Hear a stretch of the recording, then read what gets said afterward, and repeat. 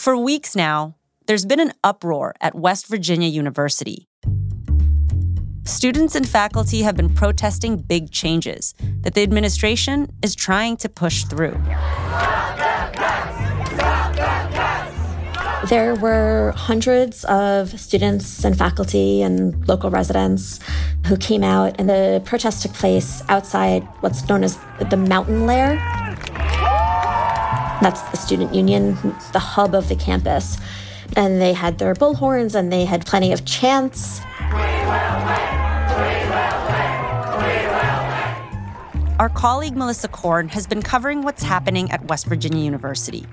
Over the summer, the administration proposed a massive restructuring, scrapping dozens of academic programs and laying off over 160 faculty members. The students were really riled up, and they've continued to be. The reason for the cuts? A huge hole in the school's budget. The president came out and said, hey, we're facing significant financial troubles. We have this deficit of about $45 million if we don't do something with next year's budget. And if we keep on this course, that could go up to $75 million by 2028. And West Virginia University is not the only school where this kind of thing is playing out.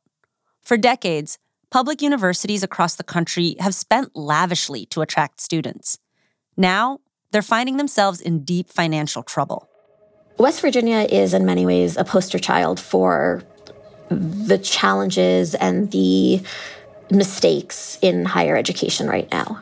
And they're not unique. And I think that's one of the big scary parts of all this is they're not exactly an outlier here.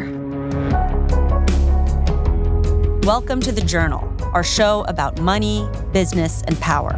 I'm Jessica Mendoza. It's Thursday, September 14th. Coming up on the show, what West Virginia University tells us about the spending spree in higher ed.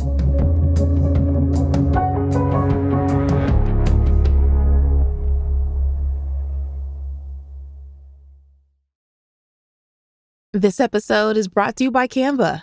When your work looks good, you look good. So create all the stunning presentations, docs, whiteboards, and videos you need with Canva. Start with one of the designer-made templates, or jump ahead with the power of AI.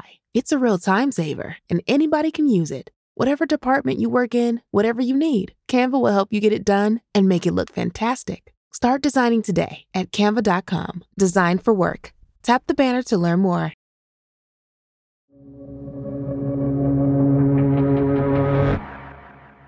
Melissa and the Journal's investigations team have spent months reporting on how flagship public universities spend their money. They wanted to figure out why the cost of some of those schools was soaring. College can be expensive, and there are many assumptions about why that is, but we decided to really dig into the data and explore where the money goes and whether that makes sense, right? Whether the spending priorities are logical, whether the spending patterns match the patterns in revenue. Melissa and her colleagues focused on these public universities in part because they get state funding. They also tend to charge lower tuition, which makes them accessible to lower-income students. You honed in on West Virginia University. What caught your attention about that campus in particular? So West Virginia University is interesting for a number of reasons.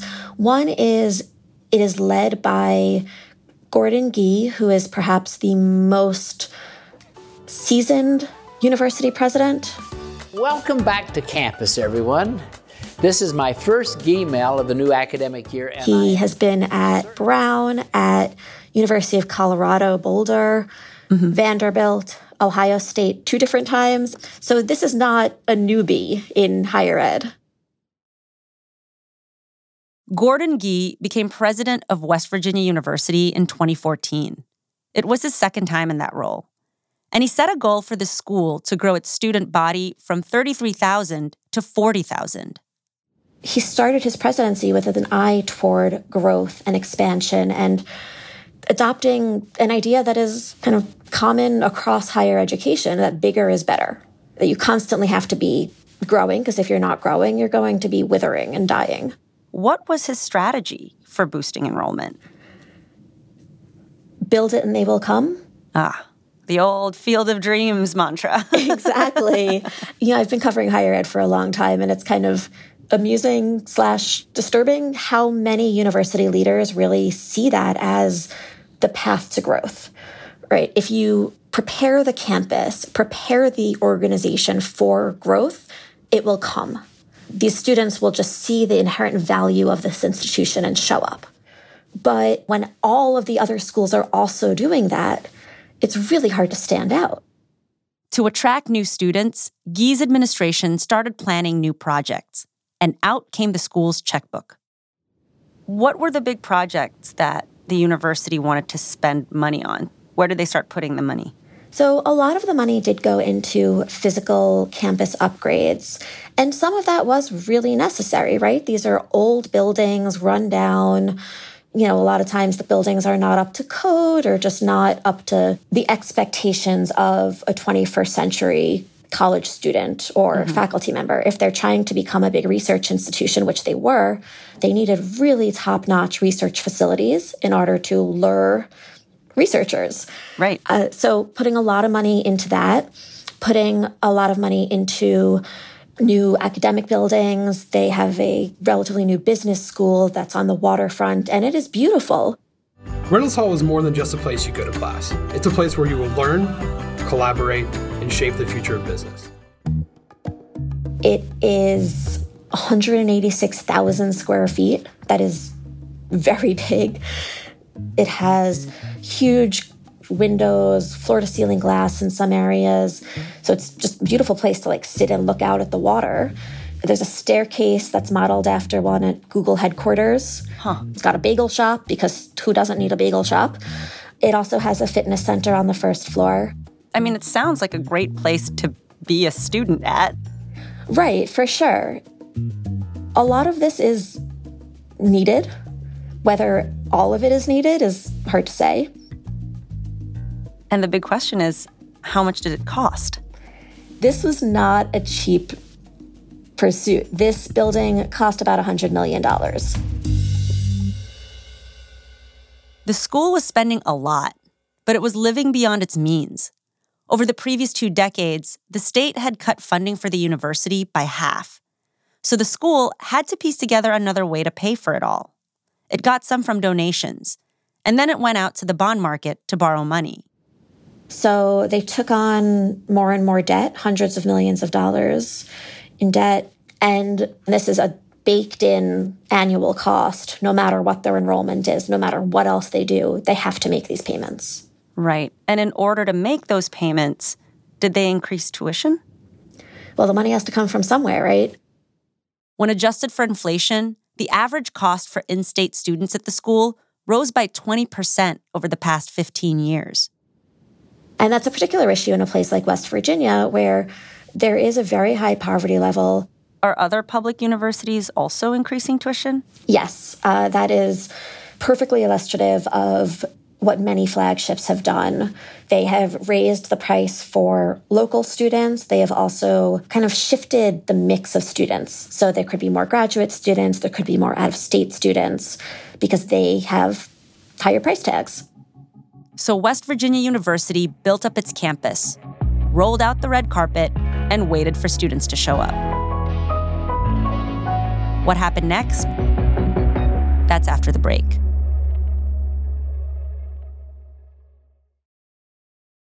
This episode is brought to you by Indeed. We're driven by the search for better, but when it comes to hiring, the best way to search for a candidate isn't to search at all.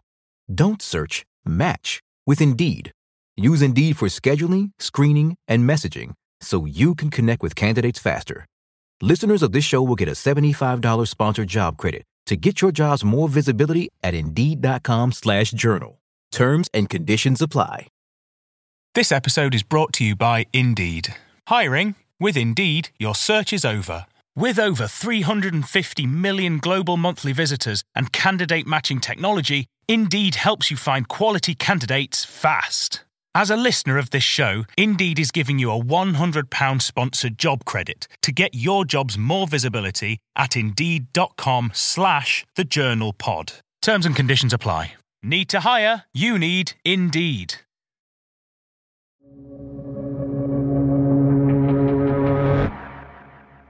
Despite all the money they spent to bring in students, the Gee administration's plan didn't work. Enrollment didn't rise. It actually fell.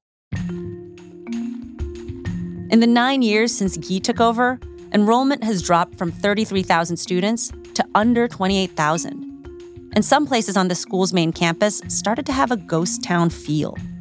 They added 900 beds over the past decade or so. Those extra students never came, and some of those dorms now sit partly empty.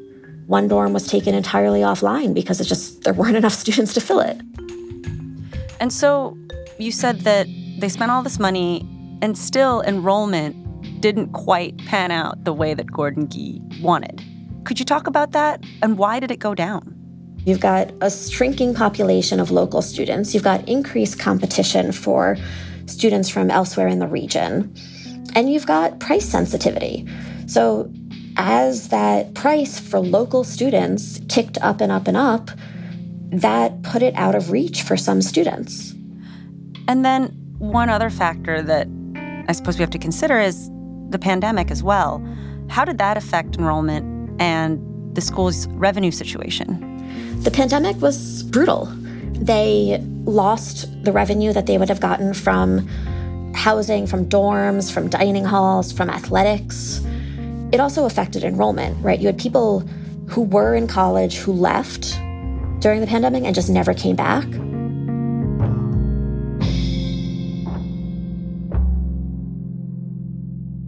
By last fall, the school had a nearly $15 million deficit, and administrators warned that without major changes, that deficit would skyrocket. Then, this spring, Gordon Gee announced a plan to plug the budget hole. He recommended dramatic cuts to departments that once seemed untouchable. Dozens of programs and jobs were on the chopping block.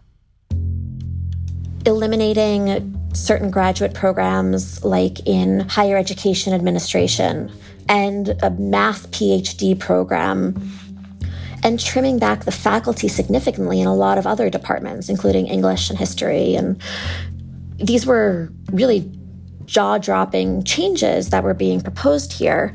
The proposal to cut an MFA in creative writing, people can mock going to school for creative writing and the financial issues with that as much as they want, but the creative writing graduate students helped teach a lot of the freshman comp classes, right? The here's how to write as a college student required course that everyone takes. And they have hundreds of these sections a year. And all of a sudden, a good chunk of the teaching force would be gone. So the faculty said that these cuts were extreme and that they were perhaps short-sighted and really would hurt the institution. Last week, the administration walked back some of its proposed cuts. It said that students would still be able to take Spanish courses and major in art history. But the faculty is still upset. They want the school to put its planned cuts on hold. Earlier this week, the faculty's governing body delivered a stinging message to Gee. A quorum was reached, and the resolutions were addressed in standard order, resulting in a vote of no confidence in the leadership of President E. Gordon Gee of 797 in favor and 100 opposed. Gee, who was on Zoom, fired back. I will not accept the narrative being promulgated that we have mismanaged this university or we are making it a lesser university. That is absolutely far from the truth. The administration denies that the school's financial situation is the result of overspending. And Gee says even if there wasn't a deficit, the overhaul would still be necessary. We can't do everything that we've been doing because we've lived beyond our means. The university's board of governors said that it's exhausted its other cost-saving measures. The school has already reduced staff and had its debt refinanced. Melissa's reporting shows that the university's leaders should have known that those moves weren't nearly enough. I spoke to one former member of the Board of Governors who said that she had started raising red flags around 2017, 2018, just because she was concerned that the enrollment numbers weren't headed in the right direction. Other former members of the Board of Governors say there really wasn't a sign of trouble until the pandemic. Or, yes, enrollment was falling, but we had a great plan to fix that. We were going to go be more aggressive in our recruiting. Well, the problem, of course, is that everyone else was being more aggressive in their recruiting, too. None of this was done in a vacuum. When Melissa and her team began publishing their findings, university and state officials from across the country reached out to ask to see their data. It wasn't because they wanted to challenge the reporters. Instead, it was because these institutions had simply never seen such comprehensive figures about their own schools before. Why? Because getting the numbers was really hard. This was not an easy task for us. This was a mind-numbing, laborious exercise that took months. But it's not that it can't be done. It can be done. We did it. So those with oversight of the institution, especially those with fiduciary responsibility, could have noticed problems earlier. They could have asked more questions. Some governance experts would say they should have asked more questions. And this is not an issue just at West Virginia University, but across many universities. So overall, from your investigation, do you have a sense of how successful the strategy of build it and they will come has actually been? It's not a definite failure, but it's far from a sure path to success. I mean, each school's situation's a little different, but just making campus look prettier and the buildings shinier and bigger and the dorms fancier, just adding a bunch of new institutes and research centers, like that alone isn't going to do it if you're not also investing in the quality of the academics or in supporting faculty or in really listening to students and what they want or need.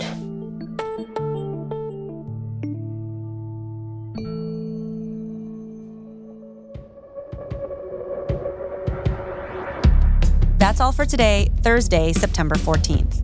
The Journal is a co-production of Spotify and The Wall Street Journal. Additional reporting in this episode by Chris Marr and Andrea Fuller. If you like our show, follow us wherever you get your podcasts. We're out every weekday afternoon. Thanks for listening. See you tomorrow.